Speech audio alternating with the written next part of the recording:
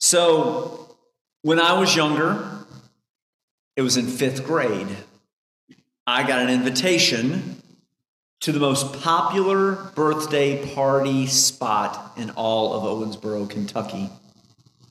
A new spot had opened up, and it was like this game place where you went and they gave you tokens and you played all these games. And there was this animatronic band that played up at the front of this thing.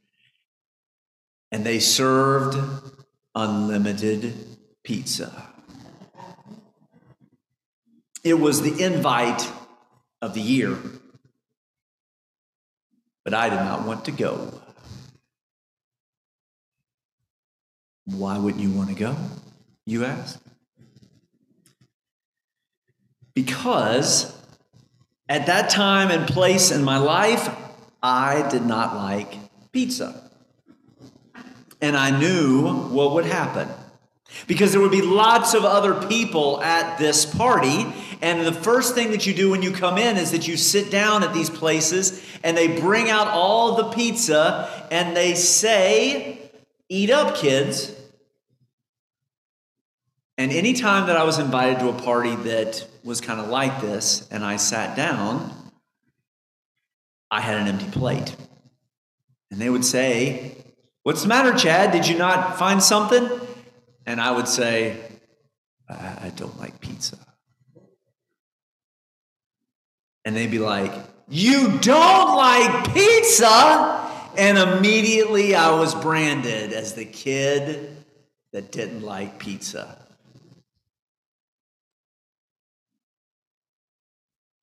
There's something about sticking out in that way. You don't want the first thing that you experience when you go into a party to be kind of stuck out like a sore thumb kind of thing. What's interesting, though, is that this is the first story that we get of Jesus' ministry.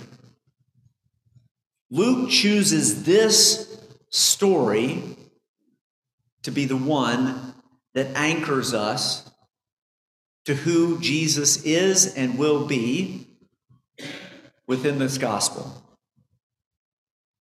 If you read the Gospel of John, the first miracle, the first story that we get of Jesus' ministry, he goes to a wedding feast and he makes everything great because what does he do? He makes more wine. I mean, that's the kind of person you want to be named for, the winemaker. Yeah, Jesus. Woohoo! I mean, that's the kind of person you want to invite to a party, right? Not the kid who doesn't like pizza. But this is the story that Luke tells of Jesus at the very beginning. This story of Jesus getting thrown out of his hometown church because he caused a ruckus. The story, as you heard, Jesus has just finished being baptized. He has gone off into the wilderness and gone through the temptations in the wilderness. And he comes back. And the Spirit takes him back to his hometown of Nazareth. And he gathers in the synagogue on that day. And he stands up, hometown boy made good, to read the scripture. And it's here that he reads these words that are meant to be comforting, that are meant to be inspiring, and that first they are received in that way. But things turn. Now, I have to admit that we don't know the inflection of that kind of phrase that turned things in the text. I don't know if you caught this today, but I felt like Marcy did a good job of reading it. The text goes, "And they said to themselves, 'Is this not Jesus or Joseph's son?'" Did you guys catch that? Now, that could be read a lot of different ways, okay? We could probably workshop it right now as aspiring actors, as to say, how would you read that? Because it could be, isn't that Joseph's son? You know, we've all done that. Isn't that Joseph's son? Could be, isn't that Joseph's son? Or, isn't that Joseph's son? I mean, we don't know how it's portrayed. We don't know what it's meant to say, because it's not just that they're pointing out that that's Joseph's son. They're saying more than that. We all know those conversations. We've all been a part of them, before, where somebody says something, but they mean something else as well. This is a letter, by the way, Luke's gospel. It is, yes, Luke's stories, but they are told to somebody else in a way that then they're shared out into the world. So we don't even get Luke's stories from Luke. These are Luke's stories as told to somebody else, which are then shared. So we don't know how this was meant to be said. But whatever the tone, this is when things shift. Because before they were amazed, and next thing you know, they're taking Jesus to outside the city to throw him off a cliff. Now, to be fair, there are no cliffs as we think of, like Wile E. Coyote and Roadrunner, off the side of the cliff, that kind of thing. It's more of like a hill. So it'd be like them going out to the side over here, over by the church, and just pushing Jesus off and down the hill. Okay? But nevertheless, they were trying to get him out of town as fast as they possibly could. They wanted Jesus to know that the words that he was speaking were not welcome in that town.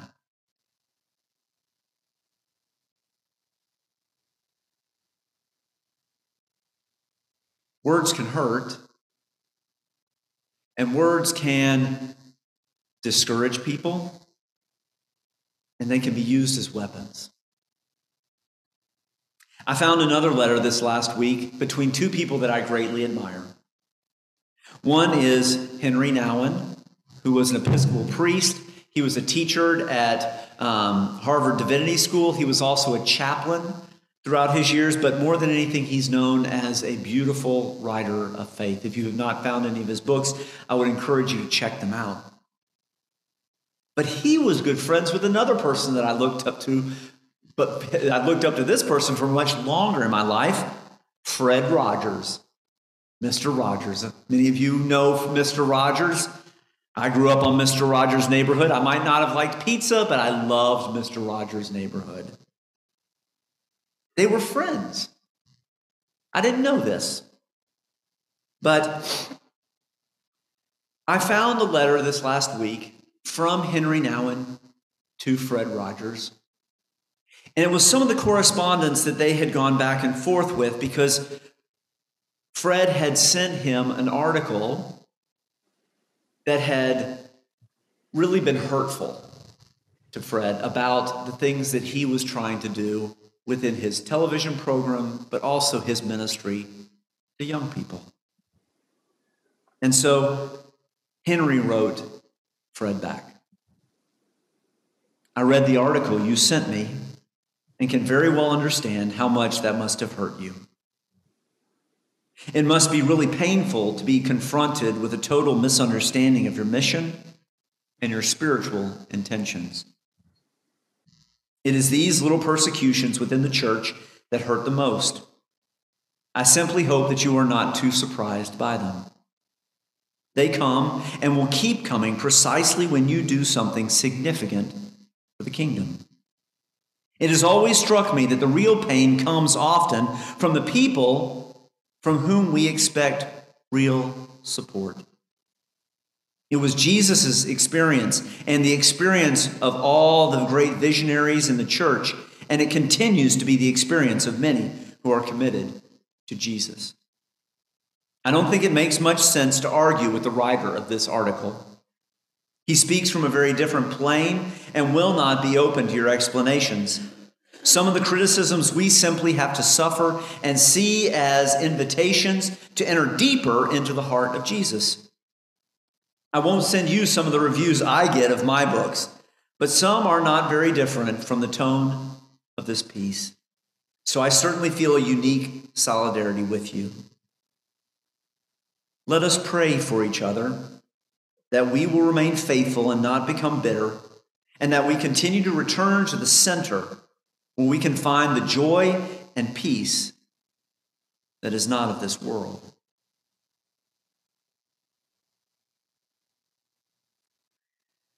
There's a lot that I appreciate in this letter, and there's a lot that I appreciate within the text that was read today. First off, both of these beautiful pieces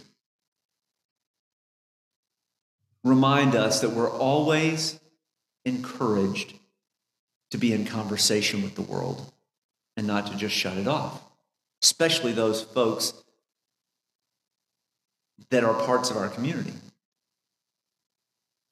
I found it interesting that Jesus reads the scripture, but it was their practice, even back then, that after the scripture was read, that they discussed it, that they began to engage around the text and began to dig into it, that they wanted to learn more about it, and that each person had a voice, that Jesus was invited to share his thoughts on the text as well as just read it. That's good for me to hear, because I definitely know that we here at White Oak Pond believe that intently. That it's not just about reading the scripture, but it's understanding it as well, seeking to find context within the scripture, and to also listen to the different voices in this space that can help give us insight into it. It also makes me feel better that there will be conversations that happen where they don't agree. So this is nothing new. There are going to be times that we're talking about texts, that we're talking about things within life, about faith and living, and we will not agree.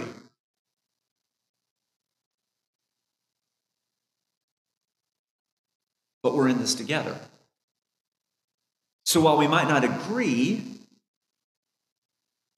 my prayer is that we not lose the dialogue, that we understand how to discern the Spirit even in the midst of our disagreement. I really mourn the fact that within our culture right now, that this idea of being able to talk about issues and not vilify the other side on either side, that we just lost that. We've lost the ability to deliberate or to really engage in fruitful conversation together. My hope and prayer is that we can regain that. And I do believe that the church needs to be a place where it starts.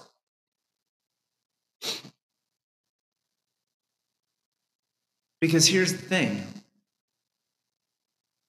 We're in this together. Whether we believe it or not, we are a community, and we exist as a community because we are intrinsically linked together. One of the scholars that I read this last week that was looking at the text pointed out something very interesting out of the text today.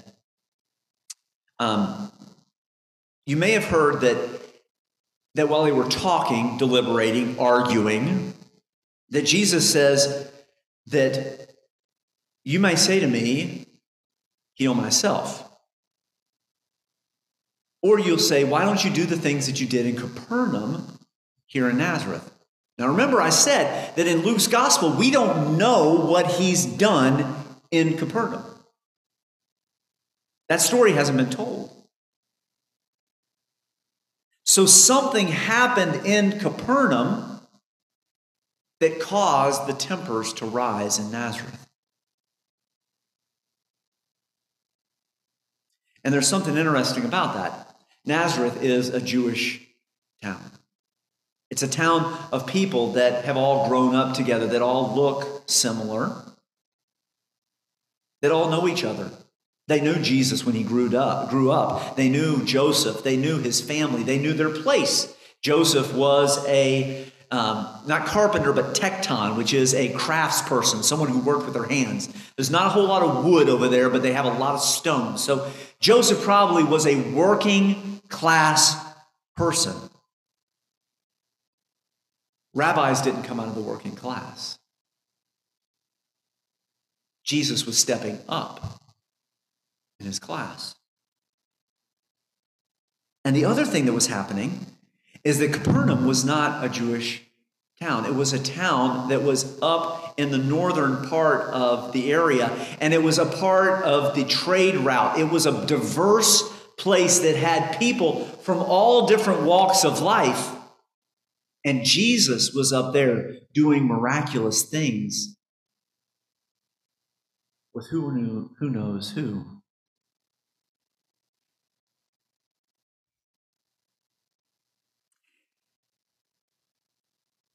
The scholar wondered if it was the fact that Jesus was stepping away from his own people, stepping out of what they knew that he just should be doing, walking in his Father's footsteps, that angered them the most.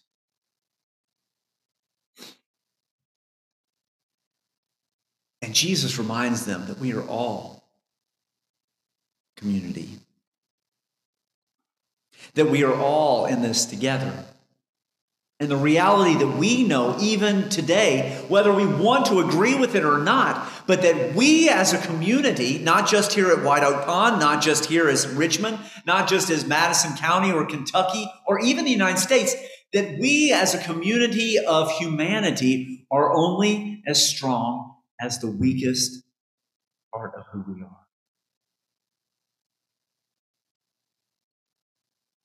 And that just by pushing certain people supposedly out of the community, drawing them outside of the lines that we have drawn, does not make the community stronger.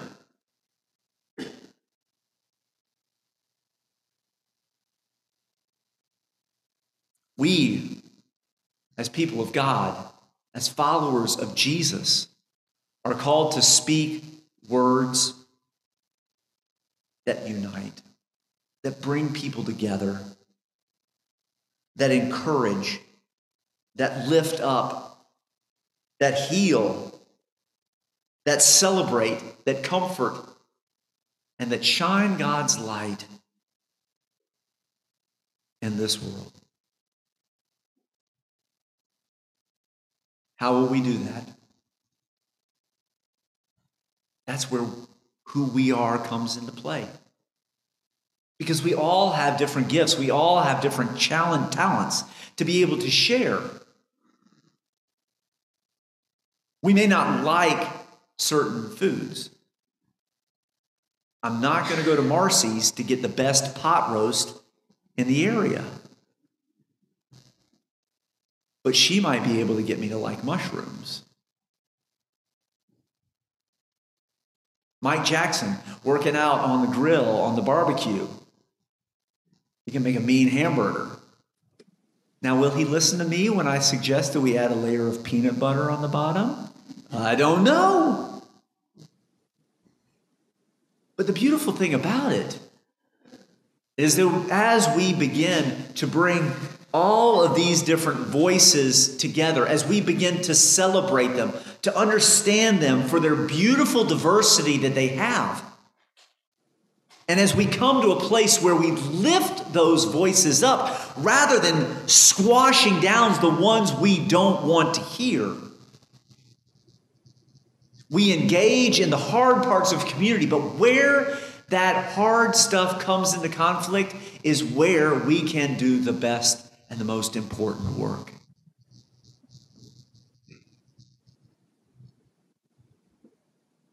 I really wondered, I was like, why is this the first story that Luke gives us?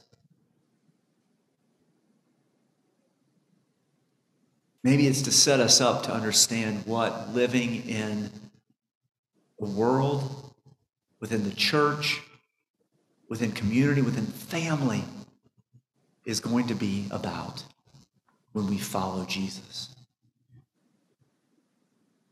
And if that's the case, this is the perfect way to start. Let us go and create community to shine our light and to let our words speak in powerful ways. Amen. Thank you for listening to the White Oak Pond Christian Church podcast. We hope that it's been a blessing to you this day. White Oak Pond seeks to be a place where we accept one person at a time to Christ's never-ending and forgiving love.